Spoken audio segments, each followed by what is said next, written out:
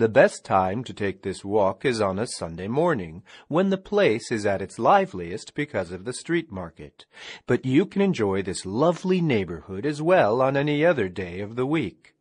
The Mouffetard Church is open from 9 a.m. to 12:30 p.m. and from 2:30 to 7 p.m., while on Sunday it is only open from 4 to 7 p.m. If you intend to do some tea tasting in the Maison des Trois Thés, it is recommended that you do not wear perfume on that day.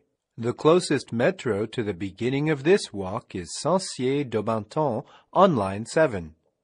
In this walk, you will discover the Mouffetard neighborhood, which used to be known as Saint-Médard village.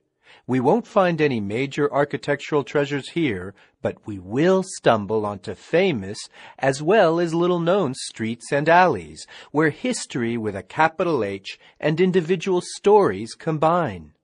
You will discover a picturesque and lively neighborhood with quaint old streets and hidden gardens.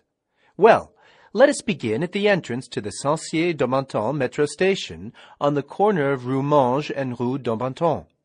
We shall be waiting for you there. Press pause.